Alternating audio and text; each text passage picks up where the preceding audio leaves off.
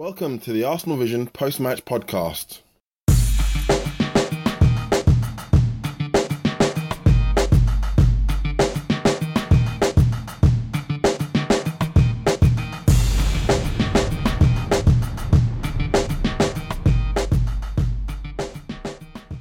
This is me, Lean, from arsenalvision.co.uk. Happy New Year! Happy New Year to you. Well, I guess 9 points out of 9 was too much to ask for. We were beaten at St Mary's, beaten pretty well in the end. I say beaten well. We had a lot of the ball. Didn't do very much with it though. And we were undone by 2 bad defensive errors. And that cost us the game. Just the long and short of it all, really. Yeah, I was actually quite excited about having our first choice back 4 again. Well, again, I think it was the first time they've played this season. Having Debuchy, Mertesacker, Koscielny and Gibbs and Chesney together. I read on Twitter that hadn't happened so far. So I was actually quite excited. It was even more so when I thought of having a defensive midfield combination of Francis Coquelin and Callum Chambers in the middle of the pitch. You thought, well, that's a good foundation to play our football on, like against West Ham. Maybe play on the break. But it didn't really work out that way. Had a lot of the ball, couldn't do much with it, and we just gifted them the first goal, really. Yeah, I won't go too much detail about that because the lads will be talking about that in a minute. And we've got a guest on today. We've got Tim from 7am Kickoff. He joins us, as well as Paul, James, and Elliot. So it was pretty poor, really, in the end. We haven't had a chance to rotate any players because half of our team are injured. We've got 12 players missing for that game. 12 first-team players. I mean, come on. It doesn't matter who you are. Even teams like Man City, take 12 of their first team away and they're going to struggle, especially when you're playing a lot of games in a short space of time. So, yeah, excuse-making, whatever you want to call it, it's a fact. But, yeah, those individual mistakes are not down to the injuries, really. Because, as I said, first choice back 4. But to get ourselves back into the game, didn't have it in us. Hard place to go to. And, that is it. 2-0.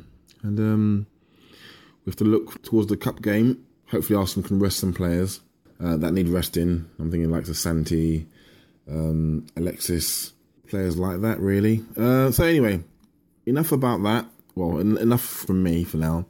I'm going to hand you over and they're going to talk about the game, transfers, and a look back into 2014. So enjoy.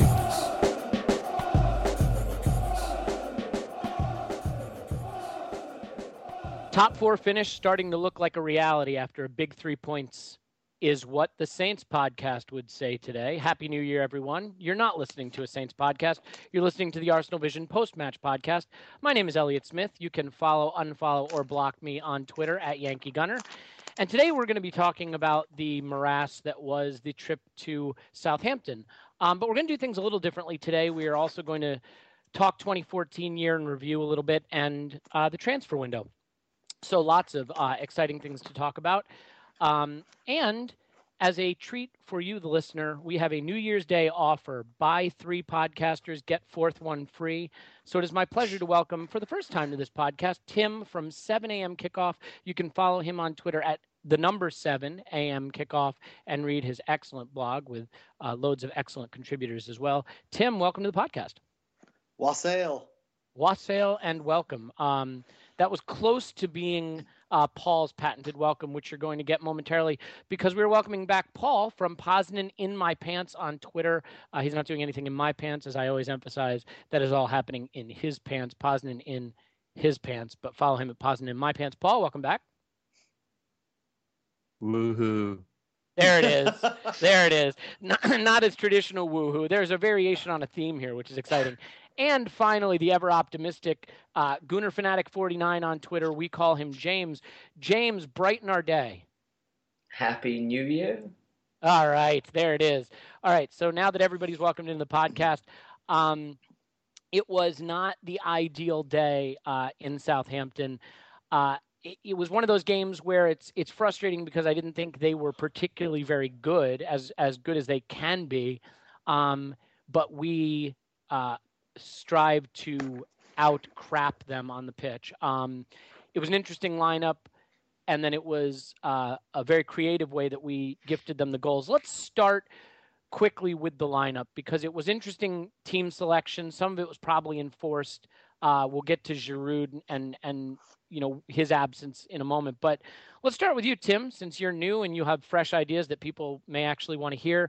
What did you think when you saw the team sheet today? What was your expectation and what was your reaction? I thought we were going to sit back and play deep and try to hit them on the counter, and we didn't do that. So it was a bit of a surprise. The first 5 minutes usually is very action packed, and you don't get the team shape yet. But after that, I expected Arsenal to sit back, and actually, it turned out that Southampton played that role today, and Arsenal, I don't know what we were doing out there, and so yeah, it was a shock. I was very shocked to see that we came out in some kind of crazy attacking formation. Yeah. Did you think that let me put it this way. Obviously, Callum Chambers starting in midfield, something we haven't seen all season alongside Coughlin. Do you think that was a reflection of the fact that the manager liked how we looked with two shielding midfielders at West Ham, and with Flamini not available, wanted to try to recreate at least the pattern of play and the way we played in that game? Or do you think it was just a case of he played what players he has left? Was Flamini really not available, or was he dropped? Because I read something about a possible groin niggle or something, but honestly, he may have been dropped. I'm not sure. I think he was in his performance in the previous match was absolutely abysmal. So yeah. I assumed he was dropped actually for this game, and well deservedly. And Chambers actually did very well in the time that he played. He completed 43 of 48 passes. He had 9 ball recoveries. The two between him and Coughlin was 7 for 7 tackles. Between the two of them, they played that shielding role pretty well. There was one very notable error, but I'm sure we'll get to that later. But I don't know if it was enforced by Wenger or whether I had the feeling he dropped. I think he dropped Flamini and wanted to try Chambers for once.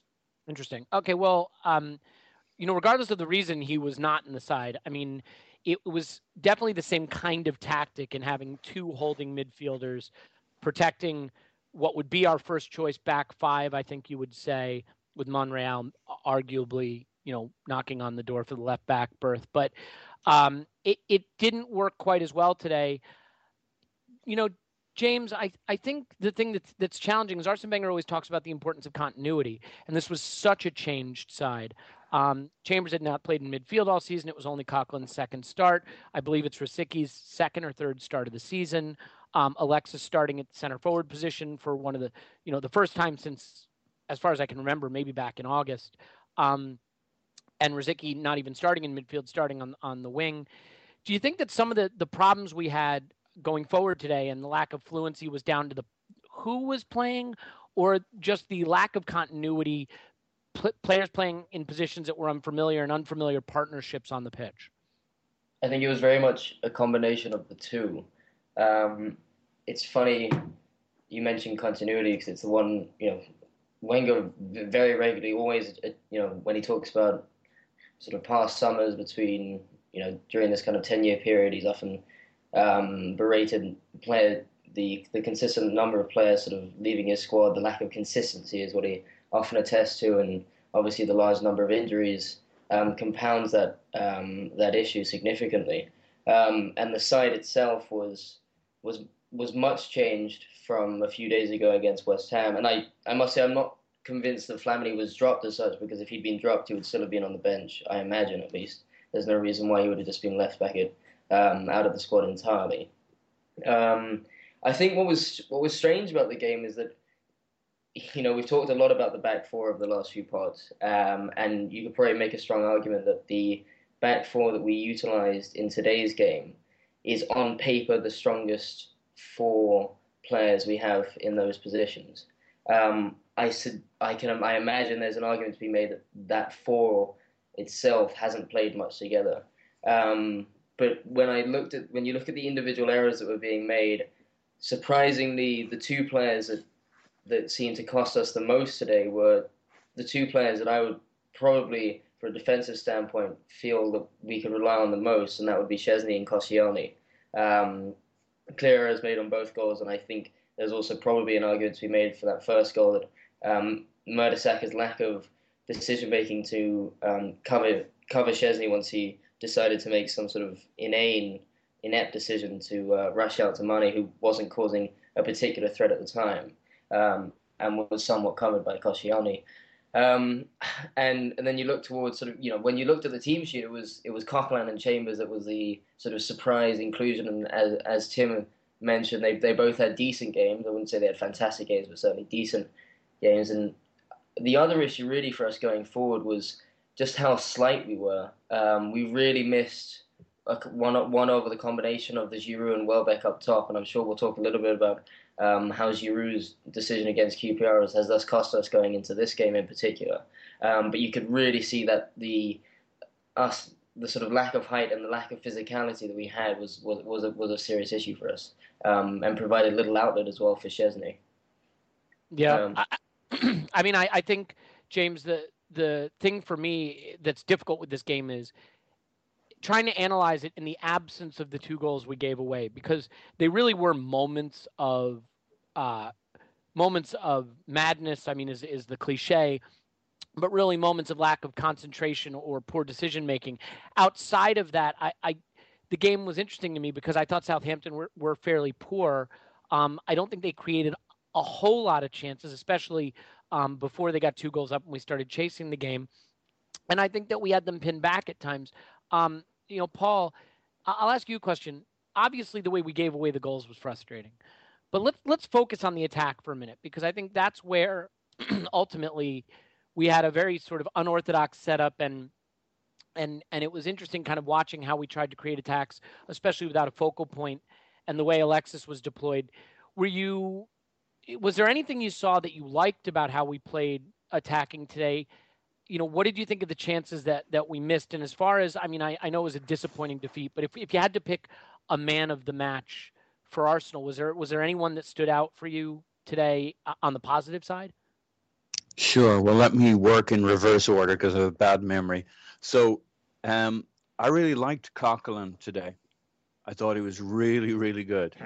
And had we had a winning performance, I think everybody would be raving about him. I think his first half against West Ham was really strong. His second half, he looked a little tired. He lasted a little longer today. I think he began to make a mistake or two towards the end of this game. But I thought his performance, he every bit matched Wanyama for me throughout this game. Maybe towards the end, as I say, he was beginning to fade a little bit, and his role changed a little bit. But first 80 minutes, I thought he was really good. So that might be a controversial pick, but he doesn't have a lot of competition for best player of the game. So I was very impressed with him. Now, we've seen false dawns before from players, and false dawns indeed from Coquelin, but he's had best part of 2 really strong games now. So that was my one comfort food from this game. Mm-hmm. Our attack.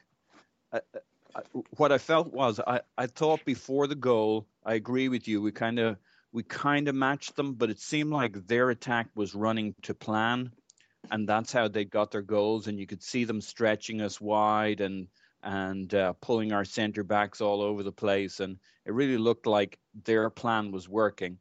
Our attack didn't seem to have much identity to it, and obvious reasons there. No great focal point, but it was really relying on some clever interchange. Well, I guess that's the Arsenal way, but I really felt a lack of presence from attack in midfield, and fluidity is a tricky thing. You can be fluid, and you can also lose any kind of formation or any kind of structure or plan. So that's the issue with non-structure. So I felt that although our opportunities kind of matched theirs before the goal, they had the more impressive game plan, and had it gone in at 0-0 halftime, they could be feeling the more confident from their approach. Their approach seemed to be working. You could see what they were trying to do. we were relying on moments of brilliance. Yeah. I just want to say something about what Paul just said, that's exactly what I see in the numbers here in terms of the Southampton came in to cross the ball. They crossed the ball very well. They got 5 shots off of 10 completed crosses. Of those 5 shots, all 5 were in prime areas, so right in front of goal. Arsenal, on the other hand, I disagree with the idea of interplay. Arsenal, on the other hand, attempted to try crosses as well and ended up 6 of 31 because we have guys up front who are 5'2", 5'3", never going to win those crosses. Ended up having just 1 shot off of all those crosses, and it was outside of the prime area. So you could see very clearly that Southampton had a game plan. They put it into motion. They knew that Arsenal were susceptible to crosses. They went after them on those crosses, and I actually think that I agree with Paul. I think that they had a strong game plan. They came out, they executed it well. They scored 2 goals off of 2 moments of craziness. But had they not scored off those 2 moments of craziness, I still think that they had a stronger game overall against as compared to Arsenal. Yeah, I mean, I think that's fair. Well, Paul, I mean, would you say that then that's sort of how you saw it, that they're not only that they had a game plan that they executed effectively and we simply didn't? Yeah, and I think to Tim's point on the crosses, I feel we began in a way where we relied on interplay, and as it became more and more apparent that wasn't going to work, we went more and more to desperation and crosses and balls. So I'd be interested to see how the figures looked over time, but I would expect that the number of crosses ramped up as our number of ideas and failure for the interplay to reap any results kind of panned out. So 20 in the second half. Yeah. So they attempted 20 of the 31 in the second half. So that does bear out some of your. Yeah, it seems like a bankruptcy of ideas at some point. And bringing Theo on at the end, and then he doesn't even get a touch for 20 minutes. I mean, that shows you our inability today to execute a game plan. I think it's difficult also. I mean, look, we are a team that has a way we like to play. And while we could get into the debate another time about whether the manager makes tactical changes, by and large, we have a way we like to play. When you start putting in so many new players in new positions, I think it's always going to look different, operate differently, have a different level of success. I think, part of the reason we probably were resulting to crosses a lot is because we didn't have the players in the middle of the park that, maybe could link together as well and play through the middle. And Southampton let us get wide positions because we couldn't hurt them from crosses. So I wonder how much is game plan and how much is the result of the personnel and the players on the pitch. But let's get to some of the incidents in the game specifically. And James, obviously, the 2 biggest incidents were the goals we gave away, and we really did give them away. I'm curious to get your thoughts. I know on our last podcast after the West Ham game, we had talked a lot about Szczesny being a choice for man of the match in that game. He won't be anyone's man of the match this game. Do you have both goals down as his error? I certainly do on the second, and arguably, the first pretty clearly, although I think that someone could have been on the line, potentially Mertesacker. But do you have Szczesny down as the culprit for both goals? And do you think it had anything to do with the way Southampton played, or do you think we just genuinely shot ourselves in the foot on both goals? I would certainly agree that he was the major culprit for the first goal. I'm not sure Koscielny did as poorly as some would suggest. I think he, to a certain degree, had Mane fairly sort of shepherded off to the side of the penalty area. I don't think there was all that much danger until Szczesny erratically came off his line. And I do agree that perhaps if you look back at it, when Szczesny first comes out, Mertesacker is marking Pele, but Pele actually moves away from Mertesacker closer towards where Mane is. And at that moment, instead of him remaining in that position for a couple of seconds, there's no need for him not to sort of start heading back to the goal line. And had he done so in that moment immediately, then you would imagine that goal would have been evaded. And it's even more painful looking back at the game because at that point in the match, we certainly seemed to be the better team, and I'd argue that we were probably the better team for most of that first half, despite the sort of the cobbled together lineup that we managed to field. With regards to the second goal, it's a combination of Debussy's touch is poor. There's no reason, it should be a fairly standard, just sort of cobble the ball out, release the danger. Once the ball does come across, there's still Mertesacker's there. Debussy still actually technically has enough time to get back to that ball. Szczesny very erratically gets rid of, he panics and gets rid of it, and it goes straight to Tadic. So he's certainly partly at fault for that, and Debussy didn't help. The thing is what we've talked about in the past with Szczesny is you kind of need that slight erraticism to be in some ways to be a top goalie, just because of that kind of mental fortitude he has, and obviously it's not easy sometimes the decision making for a goalie, but in the past there have been various moments that we've seen where he's rushed out of goal or he's done things that seem strange that could have been costly, but more often than not, in fact, most times they haven't proved to be. Today happened to be one that cost us severely. And you really saw, based on the pattern of the game, that once that second goal went in, we just looked like a team that wasn't going to get back into it. I think at half-time, the feeling was, especially given the way in which the Southampton fans reacted before the whistle blew for the half-time, you could see that they were under a lot of pressure. But once that second goal went in, we looked like a team that was destined to lose that game. Yeah, I think that's fair. And I think given the options we had in attack, we were only ever going to be so potent. Plus, it is a difficult stretch of fixtures. And, when you're down 2 goals and you're in the 70th minute and you've been playing a lot, it's easy to let that fatigue kind of just tell your body to turn off a little bit. Tim, obviously you look at the stats and the numbers a lot. And, I look at these expected goals stats and things like that. And, everyone says who follows those stats says Arsenal should be better, and that the expected goals suggest that, that we're still comfortable top 4 finishers and so on.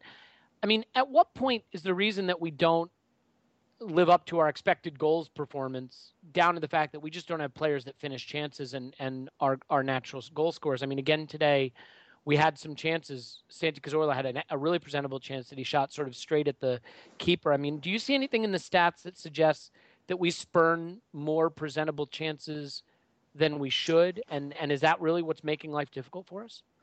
I think there's a weird stat that I haven't had a chance to look at. There's sort of the big goals or big chances is what they call it. Yeah, something I have to admit, I'm not the statistician, obviously, so I'm leaving on you here. I haven't taken a look at that yet, so I can't answer that question. I do know that in terms of what I consider big chances or chances right in front of goal, we are dead even with our opposition in terms of the percentages that we're allowing in those situations, which is a reversal of last season where we were forcing the opposition to shoot outside more.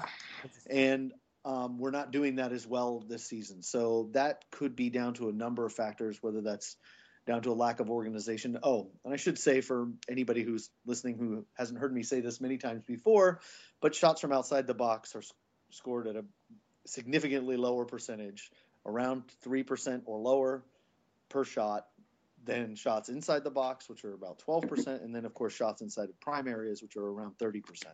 And so last season, we were very good at keeping the opposition to shooting about 50% of their shots from outside the box. That's a great percentage.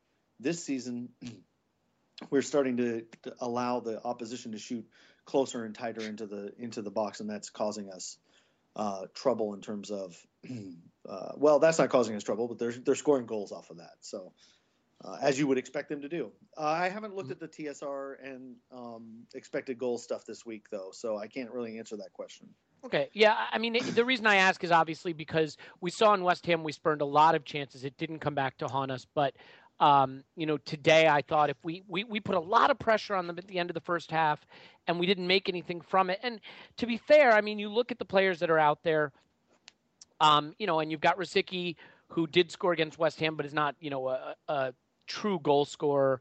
Oxlade-Chamberlain, who doesn't get the goals he should. Santi Cazorla, who doesn't get the goals from open play that he should. Coughlin and Chambers, who are never going to score you goals. I thought it was interesting, we'll get to Coughlin really quickly because I want to kind of finish on this game with a question about Coughlin. But Paul, I mean, would you say that I mean, defensively, we know what our issues are, but we're going to have those issues. We started the back five today that's supposed to be our best back five. And in spots, I thought we actually defended well, except for the suicidal defending on both goals. But do you think missed chances is really what's holding this team back? Not the defending as much as that's clearly a problem, but that when we do create chances, we're not taking them with great enough regularity. Yeah, I think there's a lot to that. I mean, I have a lot of time for the expected goals stat. I mean, it only tells 80% of the story. It tells you kind of the opportunities you've created. But if you're calamitous in your defending and you're calamitous in your finishing, you can't blame the expected goals stat. They don't actually kick the ball into the net for you. And, if you look at Michael Cayley's expected goals for this game now, it probably got a little... Well, I guess we were a little bit more dominant in the second half. They kind of let us have a little bit more of the play. But according to him, it should have been a 2.4 to 0.7 game. Now, I think we can all see we should have put at least one of those chances in the net today. So that would have been one goal for us. If you round up his 0.7 to 1, then he would have said they should have beaten us about 2.5 goals to 1 today, which is probably about right. Maybe 3 goals to 1 if everybody had been taking their chances. So absolutely. I think and let's not forget the chance they had, by the way, that Debussy cleared off the line. For sure. And then they hit the post. Pella, I think, hit the post, and they had a lot of good chances. So I think they were worth 2.5 to 3 goals if you can have half a goal, which fortunately you can't. And unfortunately we can't have 0.7 of a goal. But I think it's a pretty good rating for understanding how we've been playing. I think we've been playing better than our results, but we haven't been finishing better than our results, and we haven't been defending better than our results. And that's really what that expected goals stat tells you. When you start finishing, when you start defending more clinically, then I think you really match that expected goals stat, and we're not. And we say the bad news is we did today. Yeah, well, I mean, one thing that might have helped us finish is if we had a natural center forward on the pitch, and we could have if Giroud hadn't been sent off stupidly a couple games ago. I think we really saw that come home to roost today. Thankfully not at West Ham, but I think we really suffered from not having him today with Welbeck out, Podolski out, at least according to the manager. He's injured, although I think he might have little bit Inter Milan niggle. But James, I mean, do you think today was where the Giroud absence really hurt us and not having a focal point? And I mean, the manager actually said today was a game that was winnable and we lost. That's my main concern, the lack of defensive consistency. And I actually agree with him. I thought Southampton were poor today. I don't think they played particularly well. I think in the opportunities they had, they were gifted to them. And I think they got pushed back a little too easily and didn't look confident defensively at all. And we just weren't clinical enough or didn't have the ideas or the quality on the pitch to finish them off. I mean, what were you most disappointed in the fact that we just couldn't find that final ball to get back into the game? And do you think that some of that's down to missing Giroud today and really paying for that red card? Absolutely. I mean, I mentioned it very briefly earlier. I think we severely missed both Welbeck and Giroud in today's game. When you look at the forward 3 or 4, you look at Santi Cazorla, Ox, Rosicky, and Sanchez. The tallest between the 3 of them, I mean, at a guess, must be about sort of 5'10". There's no diversity in the types of players we have going forward, and we know how much Wenger likes to play like a fluid game, but he also he likes to have a sort of interchange. He likes to have a variety in the way in which we go forward. So even when we were able to have the ball at our feet, it was very easy for Southampton to play very narrow and force us out wide and restrict the kind of opportunities that we were able to create. We had players in the form of Sanchez and Ox who were able to beat players, to play those fairly sort of risky dribbles, etc. But it's a fairly high risk, high reward sort of strategy that you need that kind of variety in the game. So a player in the ilk of a Welbeck or a Giroud that can hold the ball up, that can allow you to get into the final third more often than not. There was one moment in the game in particular, which is just something that sort of comes to mind, where Koscielny rolls the ball back to Szczesny, and he's under no pressure whatsoever. And I was surprised, especially given the type of players we had, that we weren't more regularly sort of just passing the ball out from the back. And Szczesny lumped the ball forward, and it was kind of indicative of just how poor his game was. And the ball went directly to Wanyama with no players around him, no player to even challenge. And I think that may have kind of been representative of just the sort of limited options. There was no player in particular that Szczesny was able to I guess lump the ball forward to, and that very much inhibited the way in which we were able to start our attacks and kind of vary the way in which we attack Southampton. And also on that point, the other issue was, I think in some ways, I know when we talk about injuries now, there's kind of a general feeling that there's a lot of players coming back fairly imminently. But I think today, more so than any, especially compounded by the Giroud suspension, we had the least. We must have had. I would guess we must have had sort of the least amount of players, certainly attacking players, available to us. And when you see an Akpom and a Walcott coming on, aside from the fact that Akpom is a raw 19-year-old talent, and Walcott a player that hasn't played for a year, or aside from the sort of 20 minutes against Burnley, they're both small, quick players. They're very, very similar players, and you can add Joel Campbell to that as well, to the types of players we had on the field. We just had there was no way in which we could really change the way that we were able to play the ball forward and try and create or score a goal in that game. So in many ways, it was quite one-dimensional. Mm-hmm.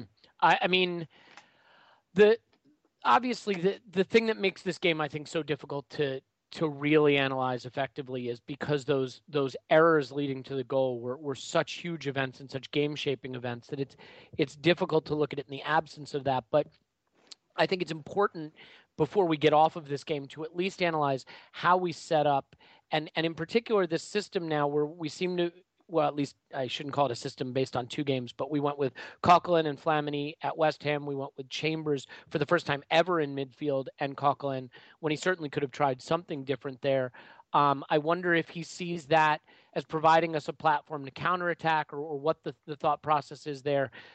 Paul, do you think that this is an indication at all that this is the direction Arsene wants to go to try to shore up the back four, back five situation, or at least in away matches to play with two, what we would call holding or shielding midfielders and maybe try to play a little bit more on the counterattack? Or do you think it's purely been needs must situation where he's just picking from the few players that are left fit and available?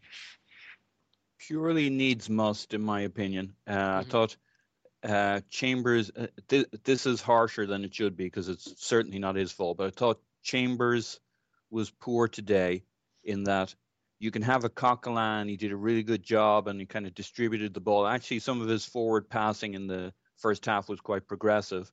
So I was quite, as you can tell, I was quite impressed by him all around. I thought Chambers was kind of a bit of a dead spot for us.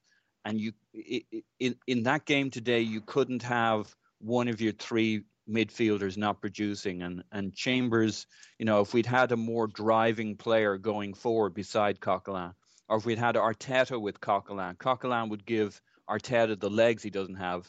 I've been impressed by Coquelin's pace and physicality over the last couple of games. And I could see us playing more defensively, as you talk about, with, if you like, two pivots, with the Arteta being the distributor and Coquelin going around bumping into people, making the tackles, covering the ground for an away game and giving us a platform. I could see that working. So that's that's what I'd take out of today, apart from if you put out Coquelin and Chambers, who's never played together, and one of them who's never played that position, and the other has just come back from Charlton and played one game in that starting position. You're only doing that out of desperation, I think. I think that's fair, Paul. Ultimately, he can only pick from the players that are available. And because we don't have a lot of choices right now, it's hard to tell what he might have done if more players were available. I think obviously Arsene Wenger is a manager who, at least in his DNA, would prefer to be more attacking in his setup. But we have seen in years past that when he needed to play more defensively, certainly I think 2 seasons ago springs to mind, when we went back to basics and defended more to get back into the top 4, he did do that. So Tim, let me ask you this. And if you want to, pull from the statistics here in arriving at a conclusion, certainly that might be helpful. I'm looking at who scored, and I see Francis Coquelin completing 91.5% of his passes, winning 3 aerial duels, making 7 tackles. I don't think anyone would argue that Mikel Arteta is still the best player we have in that sort of holding role. But can't you make a strong argument at this point that as poor as Flamini has been, and I think he's been exceedingly poor, it can't possibly hurt to give Coquelin a run in the side until Arteta is back to play the Flamini role and relegate Flamini, to the third option there?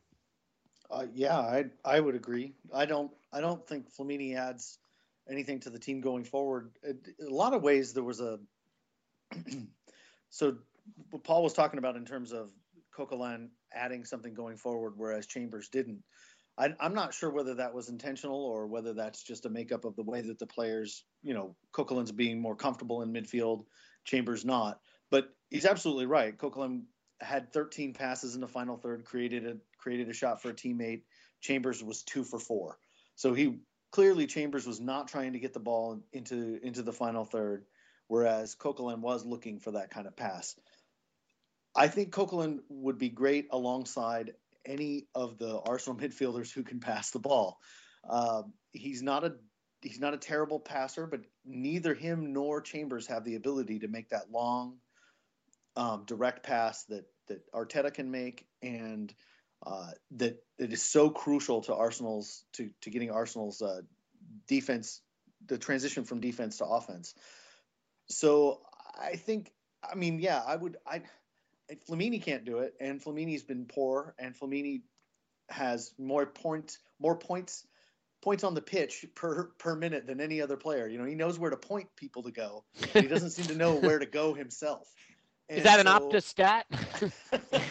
No, that's a Bostel stat. Okay. I don't see any reason why at this point, other than the fact that it may be a rush to judgment. You have to be careful. 2 games, that can be dangerous. But Coquelin's had 2 good games, and Flamini has looked tired. And so, I don't see any reason why we shouldn't start Coquelin over Flamini. Yeah, what sums Coquelin up for me a little bit is he made 7 tackles, won 3 aerial duels, and then late in the game, that cross that he ballooned into like the third row of the stands under no pressure. No one's going to confuse him for Arteta in terms of technique and technical ability, but if we don't have Arteta available and we aren't buying a defensive midfielder, more on that later, then why not play the younger, possibly more energetic, less yellow cardy, less pointy, shouty guy? I tend to agree. I think we could definitely stand to give Coquelin a chance. James, let's start to wrap up on this game, because I do want to get to happier talks, which would be our year in review of 2014, or at least theoretically happy. Anything else? Yeah, anything else. Look, James, no one's saying Coquelin is the answer at defensive midfield, but with Flamini as the other option, would you make that change? Would you give Coquelin a run in the side at that position? I can see it doing no harm as such, given that I don't think Flamini adds anything to the team. But I do think it's important to qualify it by saying that we've seen this is also a player that, he's been loaned out to Charlton. He's now, I think he's turning 24 very soon. He's a player that has had plenty of time to develop, has had plenty of time to kind of fulfill any so-called potential he might have. And yes, we've seen two at least pretty good performances from him. But that's also got to be countered by the fact that he has played alongside another defensive or more defensive-minded midfielder, alongside, say, both Flamini and Chambers. And I think that's a role that suits him particularly well because of his sort of terrier-like attitude. He likes to cover a lot of ground. He's quick. He makes a lot of recovery tackles. He he's quick into a tackle. But what I do fear is that if he's isolated as that single DM in the way that Flamini and Arteta are more often deployed, that there'll be times when he'll be caught out where that his sometimes and somewhat erratic decisions may in some ways kind of draw similarities to what we've seen with Mathieu Flamini when he's played there by himself. Because I actually think that the way in which they go about their play is quite similar. I don't disagree. I mean, I'll just tell you really quickly, James. I don't rate Coughlin at all. I just rate him better than Flamini. and nor am I particularly disagreeing with you as such. I just think it's something that is worth bearing in mind. I fear that in a system where Coughlin plays by himself, given if you look back at the kind of teams that Coughlin has been loaned out to, the kind of performances he's really clocked up at, say, Lorient, I think that's where he was in France.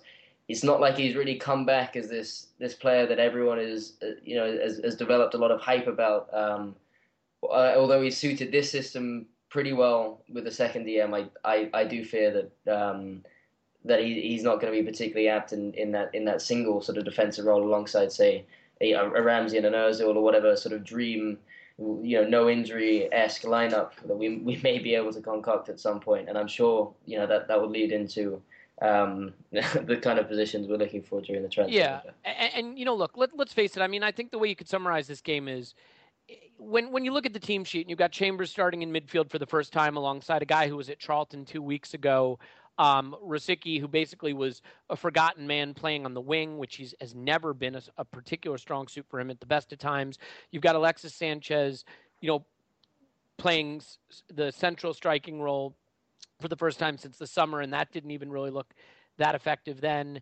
A potentially unfit Oxlade-Chamberlain being forced to play, and then Santi Cazorla, like the lone really informed midfielder, being asked to create every opportunity. Yeah, I don't think that it was ever going to be a situation where we were going to create a mountain of chances. The disappointing thing today was we made a game where I think we probably could have stolen something, frankly, really impossible, with a couple moments of just brainless defending / goalkeeping. And it's disappointing to see us shoot ourselves in the foot, especially when we had a chance to continue to move up the table. There was a red card shout. I think it probably should have been a red card. I think saying the referee cost us this game would be a little bit cheeky. Ultimately we cost ourselves the game, and I don't know that we did enough at either end to deserve it. So I don't really want to analyze the red card. Before we move on to 2014 or move back to 2014, just really quickly, I want to get any of your opinions just one at a time. So James, just really quickly, does this game change your mind at all or your opinion at all about whether we'll finish in the top four? Do you still think top four is probable and you're not too worried about it after today?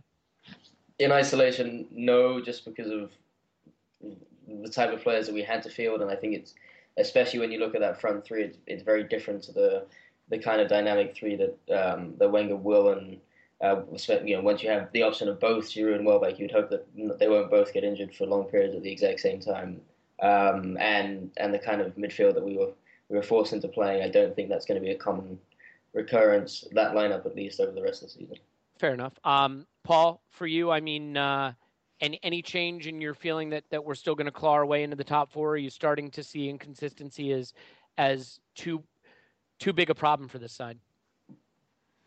Strangely, I'm a bit more uneasy about this season than I am about other seasons. I still think we'll do it, but I do have this feeling of, when is this team going to show up now? Injuries, could be 100% of the story, but it does leave me feeling a little bit more uneasy than maybe the last 2 or 3 seasons where we didn't have as strong a squad. It's the identity of this squad that I'm struggling with, and that does leave me a little worried. But fortunately, our competition seems to be well shaped to keep giving us the opportunity to make that top four. So I think we'll be okay. Yeah, it's funny. I mean, we keep bringing up injuries as the problem. The one thing I wonder is, why is there an assumption that will improve? The assumption that suddenly there'll be a period where we have fewer injuries and we'll play better is based on, something changing in in how things happen at the club. And I don't know why we presume that the injury situation will improve. Tim, just in closing, I mean, with respect to top four, Southampton just went through a very, very, very tough run that was supposed to be the time when they drop out of the top four race and the big clubs get ahead of them. They've actually extended their lead on us today. They're still in the top four. They're still comfortably now in the top four. Are you confident that we'll get back into it? And do you think now, for the first time, maybe Southampton have to be considered a genuine contender for that place? There's such a. I mean, I don't want to answer that question after this game, because the reality is that there's so much more time left in this season, and Arsenal are going to get Ozil and Ramsey, and I mean, just so many terrific players back. Maybe. And especially well, we have this season had a track record of getting players back earlier than we expected them, so that I think bodes well, and we know that Ozil is back in training. So I suspect that we are gonna the injury thing is gonna go away, and I think that we're gonna finish the season strong. I mean, I know after the game I was very down, and I thought, but this performance was the kind of performance, the kind of mental fragility that haunts this team, and that is the reason why so many people think that they're going to drop out of the top four, is because if they go through a wobbly period, there is a good chance that wobbly period will go from 30 minutes in a game to 60 minutes in a game to 90 minutes in a game to 2 games to 3 games. That kind of thing can happen to a team like this, where they're just not experienced enough, or they should be, but they're not experienced enough to deal with that kind of wobble and get through it. And so that is the danger there. Yeah, I think that's absolutely right. And just one thing to point out about Southampton, in their last 8 games, they have played City, United, Everton, Chelsea, and Arsenal twice. And at the end of that run, they're in the top 4. Wow. That's a lot of big games that they took, they split the points with Arsenal. They took a point off Chelsea. They took 3 points off Everton. They were unlucky to drop points to United, frankly, and they got bludgeoned by City. But so, I mean, not to make this about Southampton, but I think you get to the point now where you look at how the table's starting to stack up, and they're on 36 points. They're 1 point off United in third. They're only 3 points ahead of us, but they've just gone through a really tough run of fixtures, and we know how we do in big fixtures. We've still got City at the Etihad coming up very shortly, so we'll see what happens there. But let's get off of this game. We probably spent way too much time discussing it, because truthfully, it wasn't much of a spectacle, to be fair. But 2014 was definitely something of a spectacle. An interesting year for Arsenal in terms of signings, in terms of results, high flying in the table, then calamitous collapse, then an exuberant finish to the season with the FA Cup. I think let's just keep this to high point, low point, and try not to all say the same thing. This will be the section of the podcast where we all talk about Chelsea away and the FA Cup final. But maybe we'll get some interesting answers. So Tim, you had alluded to offline that you might have a unique answer. So let's start with you. Highlights of 2014 and low points of 2014 as far as Arsenal are concerned. I think the New York Red Bulls game. That was my favorite. Oh, yeah. I got a chance to go to see Thierry Henry in basically what was his testimonial for American Arsenal fans. And I mean, we lost the game, and it was a torrential downpour to walk in. I mean, we all got trench foot on the way in, and it wasn't a very good game. And we got to see sort of the nascent beginnings of this bizarre center back pairings that we've had all season. But just to be able to see Thierry Henry one more time, and how much he loves the club, and it was so evident, and that was just a really wonderful moment for me. And I know I'm not trying to steal away from the FA Cup final, which was my favorite moment, but that New York Red Bulls game, to be able to meet all those Gooners, meet Arsblog in person, and have a good time over a weekend in New York City, a beautiful weekend in New York City, was just a great time. Yeah, it's funny that you bring that up, because I mean, the reality is for for at least three of us on this podcast, we are separated from Arsenal by a massive distance. And I know you make a pilgrimage there every year, Tim, and chronicle it. And it's a lot of fun to read about that and see the pictures. But, Arsenal is as much about the relationships it forges and the memories of those relationships as it is about, as it is about watching the team and the results. So that's a great shout. And actually for me, not that anyone cares what my opinion is, but my highlight was the FA Cup semifinal. Terrible game to watch, terrible game to sit through, but I went out to San Francisco. I got to meet Tim Clark from Arse to Mouse. It was our first time hanging out together. We had a fantastic time. We then went to a San Francisco Giants baseball game and spent the day hanging out. And it was, it was a fantastic memory, and it was built around Arsenal. So I think that's a great call, and one that sort of reminds us what makes supporting the club so special, and why we use the word support instead of just being a fan, because it brings people together. But that's a lot of positivity for this podcast. So can you give me your low point of 2014? I think actually not the Chelsea game was bad, but how about the Liverpool game? I agree. Where we just were shredded in those first, whatever. It felt like 30 seconds. It felt like 30 seconds went by and Arsenal were shredded.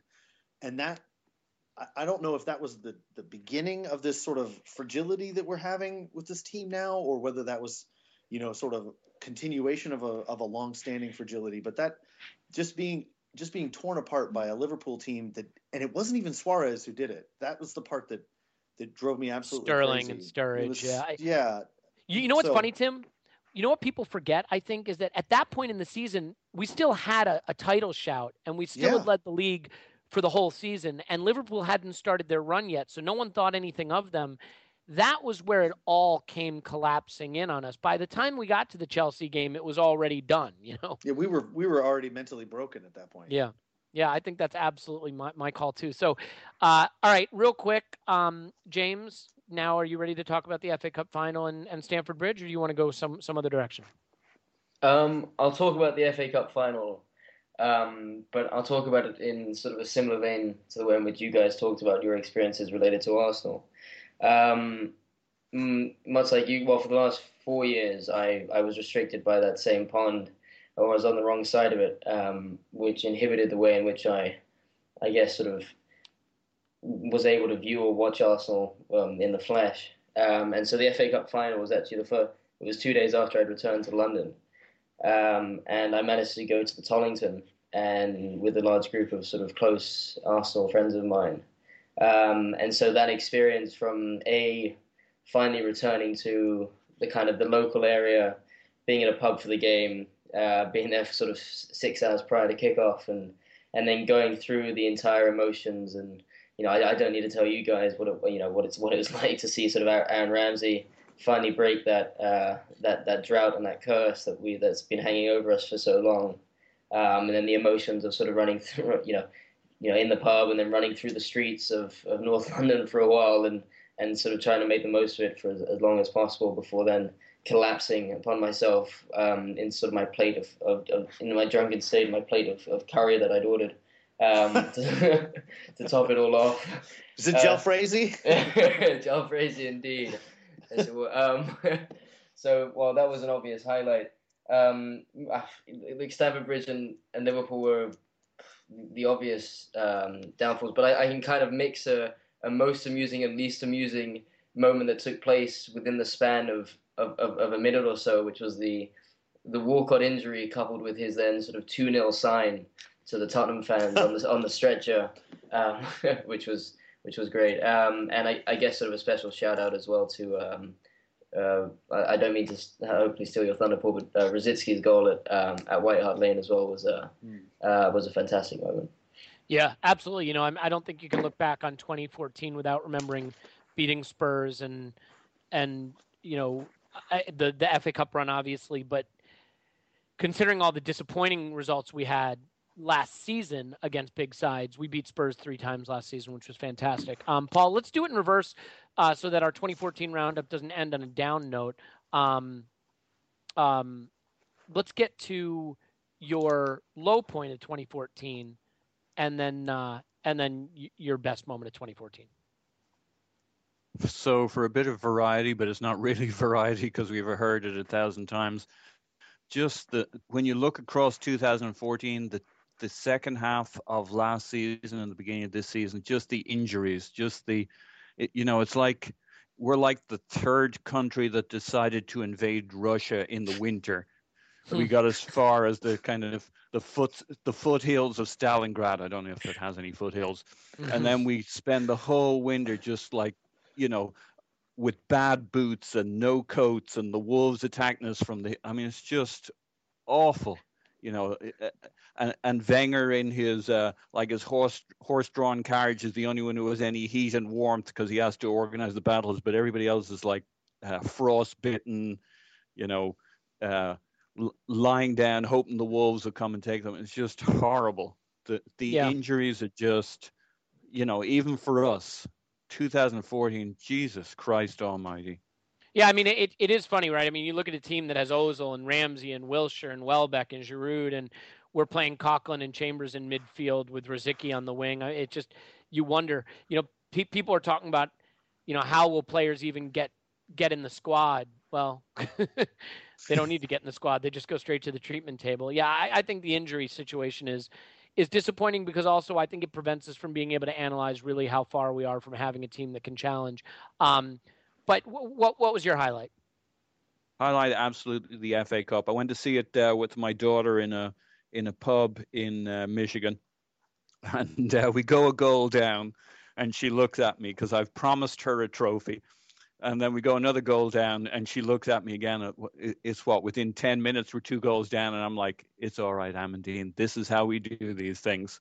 And then the Santi goal on around 20, 21 minutes, and suddenly the fight back's on. It's just, what a brilliant day. I mean, what a corny script that would be. You'd have Pele in there, you'd have Bobby Moore, you'd have Sylvester Stallone in there. I mean, just a terrible script, with an inevitable ending. It was just great. Fabianski contributed his little moment. So it was all very exciting. So, yeah, the FA Cup was wonderful, just wonderful. Yeah. Yeah, I mean, it's easy to be upset about a lot of things at the club, but it's important to bear in mind that we did get that trophy drought off our back in 2014, and that's something that I think everyone will remember fondly. But it is 2015, and because it's 2015, we got a transfer window open. So let's finish the podcast talking transfers so that people will actually click on and listen to this podcast. I want to give some huge breaking news, though, because I think the transfer discussion is going to be severely impacted by this. I don't know if you guys have been aware because it came out while we were recording. Arsene Wenger has said that if they're available, and I don't know if they will be, he said, quote, tomorrow, if Ronaldo or Messi become available, I will sign them. So that is massive news. But of course, how he also available went on. do they have to be? Do they have to be standing on a street corner and actually shaking their hip a little bit and waving a handkerchief? Or, because they're available right now. If we go down there and go, hey, here's 300 million pounds, I'm pretty sure we could get either one of those. I'm going to go out on a limb and say they'd have to be available in the sense that he could buy them with whatever's in his wallet at the moment. But he then did go on to say, look, we have many players returning from injuries. We cannot play everybody. I have confidence in my players. We have a lot of quality. I believe and have trust in them. I have faith. So it brings us to the question, what do we need? And will we get what we need? Now, unfortunately, we cannot sign mental strength or bottle or composure or any of the things that we often seem to lack, although you'd like to think you could sign players who would have those things. Let's start with you, Tim. Let's say this, prioritize, because I think everybody agrees what we need. I think universally everybody agrees defensive cover and defensive midfielder. I don't think there's anybody who disagrees. So rather than all just saying the same thing, which do you think is the bigger priority, getting that defensive cover we need or getting the defensive midfielder? Do you think we'll get either or both? And do you have a name in mind? I don't think we're going to sign anyone. Okay, that's easy. Moving on. I also, if it was me, I would think that he would buy somebody who can cover both. Actually, I'm not going to say we're not going to sign somebody. I think we're going to get somebody in on loan. That's what he's going to do. Just like with Kallstrom last year, there's already been somebody. Did somebody just fall out of their chair? Kallstrom, he just broke his back. Kallstrom. Anytime you say the word Kallstrom, and you have to say it like that, Kallstrom. My back. I've now fallen off my chair 4 times. Thanks, Tim. No, I think we're going to – there's already been a name, and I don't remember the guy's name, bandied about, a guy who plays for Atletico Madrid who can play both defensive midfield and center half, and we're going to get him on loan. And that is exactly the kind of thing that Arsene Wenger is going to do. So for me, what I would prioritize is almost irrelevant. I mean, because I just know what we all know what Wenger's going to do. Okay, so but do you think we will get someone on loan? I mean, give us some breadcrumbs. I think we'll get somebody on loan, but we won't buy anybody permanent. I think he has a permanent target in mind next year to replace Arteta or to start to replace Arteta, and he's not going to mess that up by going out and just buying somebody right now for the short term. Not even for the short term. Somebody who he'd have to pay for a 4-year contract to sit around while his real target, and then go buy his real target in August. So that's fair. So that's where I think he's at. Yep. Mario Suarez is the rumored player from Atletico Madrid. I knew it was a weird name like Suarez. Mario Suarez. Okay. Not the Suarez that I think people would be. Hey, maybe he could add some bite to our midfield. Oh, touche. Okay. The problem is, I think he has a 40 million and a little bit release clause, so that may be a slight issue. Plus I one. think we're going to get him on loan. So, Paul, what about you? What do we need most? What will we get, if anything? Well, I think what we need, we got so many midfielders, but to me, what we're lacking is that physical presence in midfield who can really play. I wonder what you guys' opinion on Moussa Sissoko is. On a good day, he's great. He's very Vieira-like. And to me, that's what we most miss today. Not to pick on Chambers, certainly not his fault, but had you had a driving force there, a Vieira alongside Coquelin, maybe not quite as brilliant as Vieira, but like a really good driving midfielder there to impress our game plan on theirs. That's what I feel we really lack. So someone like Manchester City's Patrick Vieira. Yeah, I would absolutely agree. I would take a Patrick Vieira. I would even take a Gilberto Silva. I don't know that player. To be fair, I'm aware those are very different players and that Vieira wasn't really a DM and Moussa Sissoko isn't necessarily really a DM. But, if we had God forbid me that I would say this, if you had an Abu Dhabi-like player who was healthy, he'd answer a lot of our issues in midfield. Yeah, you've been buzzed. That's the Abu Dhabi buzzer going off. I had that coming. No, I agree. And look, I mean, the reality is that, I mean, when you get an Aaron Ramsey back who has an engine that lets him, do some of the defensive work and do some covering, you can have a guy who partners with him who isn't, strictly speaking, just a destroyer in midfield. I mean, you see how much better we are with Arteta, and no one's going to accuse him of being a destroyer. Let's wrap up with you, James. I mean, again, what do we need? What are we getting? And just quickly, any departures you see? I mean, I think it's pretty certain that Podolski is going to go. I mean, that's my opinion. But if you see additions, who are they? And do you think anyone other than Podolski might be gone? I mean, I agree with everything that's been said in the sense that the priority is that physical presence in the middle. Ideally, someone who is also able to play centre-back if necessary. What we'll do is another question entirely. Wenger is a very strange man when it comes to January transfer windows. I don't think we expected him to sign Armstrong when he did. We certainly didn't expect a Kallstrom, although I guess in hindsight it didn't really shock those of us that have been following Wenger's sort of January transfer window patterns in the past. So as to what we will do, as optimistic as I tend to be, I don't think we'll do anything. In the sense that I do think that there is credence to be had in the way in which Wenger talks about waiting for the right player, and I guess in some regards you can't just for a 6-month period be too trigger happy and compromise for someone that happens to be available in January. But you would think that there surely is someone available if we really push hard enough to acquire one. But I think it's actually clearer for everyone to see that all we need to do is just buy a shit load of horse placenta. That's where the issue really lies. I think just get a ton of just buckets and bucket loads of horse percentage, and I think they'll transform our season. Screw the defensive midfielder and centre back. Yeah, well, I mean, I think there's no question that if we were, I'm going to use a bizarre term here, fully fit, the issue of what we need to be successful would look very different. It's hard to evaluate the squad when it's down to such bare bones and you're playing people out of position, unfamiliar positions, and you forget just how much talent is in the side. But also, I mean, we know this. Last season, I think we got off to such a strong start because we had very little change. And the players were familiar with each other, and they came out of the gates quickly, and they played well right from the start. And then some of our deficiencies and injuries started to cost us. The problem you have this season is even when the players do get back, they've had so little time playing together, it's going to take time for that continuity to develop. And so, you hope if we don't make signings that at least those players get back quickly enough that they can build that cohesion that they need. I think personally that we will get in some defensive cover, maybe on loan. I don't see us getting the midfielder that we all want, at least not in January.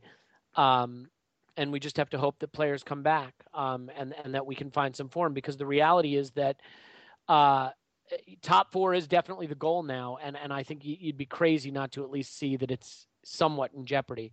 But we'll leave it there. I wish everyone a happy new year again. Certainly everyone on the pod and everyone listening, both of you, happy new year. And may your new year be filled with top four finishes and trophies, and who knows, maybe a run in the Champions League. Let's not forget we got the Champions League returning in February, and maybe that could be a chance to lift the club. I mean, I know it's more fixtures, but making a little run in Europe could give us some confidence to maybe restart or jumpstart the league season. So I want to thank everyone again for coming on. First of all, Tim, really appreciate you taking time out of New Year's to jump on the pod. Wassail, everyone. Have a great year. Yeah, you too as well. And if you want to follow Tim, as you should, and read his blog because it's excellent, you can find him on Twitter at 7 a.m. kickoff. It's the number 7 a.m. kickoff, because that's the kind of sacrifice that he has to make to get up to watch the Arsenal, hungover and exhausted, to watch the kind of shit that he saw today on New Year's. So we thank him for that. And the blog, of course, is 7amkickoff.com. So thanks, Tim. And as always, thanks to Paul for being here. You can find Paul on Twitter at Posnan in my pants. We'll leave it at that because we made the joke the first time around. Paul, Happy New Year. Woohoo! Happy New Year to everybody. Oh, we got a full woohoo out of him. That's brilliant. And then, as ever, the lone English accent on the show today. Certainly necessary for our credibility. So Gooner Fanatic 49 is where to find him on Twitter. His name is James. James, thank you for gracing us with your lovely accent and your wonderful insights. Thank you, Elliot. A happy, a healthy, and hopefully an injury-free new year to you all. Same to you all. And as ever, my name is Elliot Smith. You can follow me on Twitter at Yankee Gunner. If you prefer to block me, then I am Blackburn George.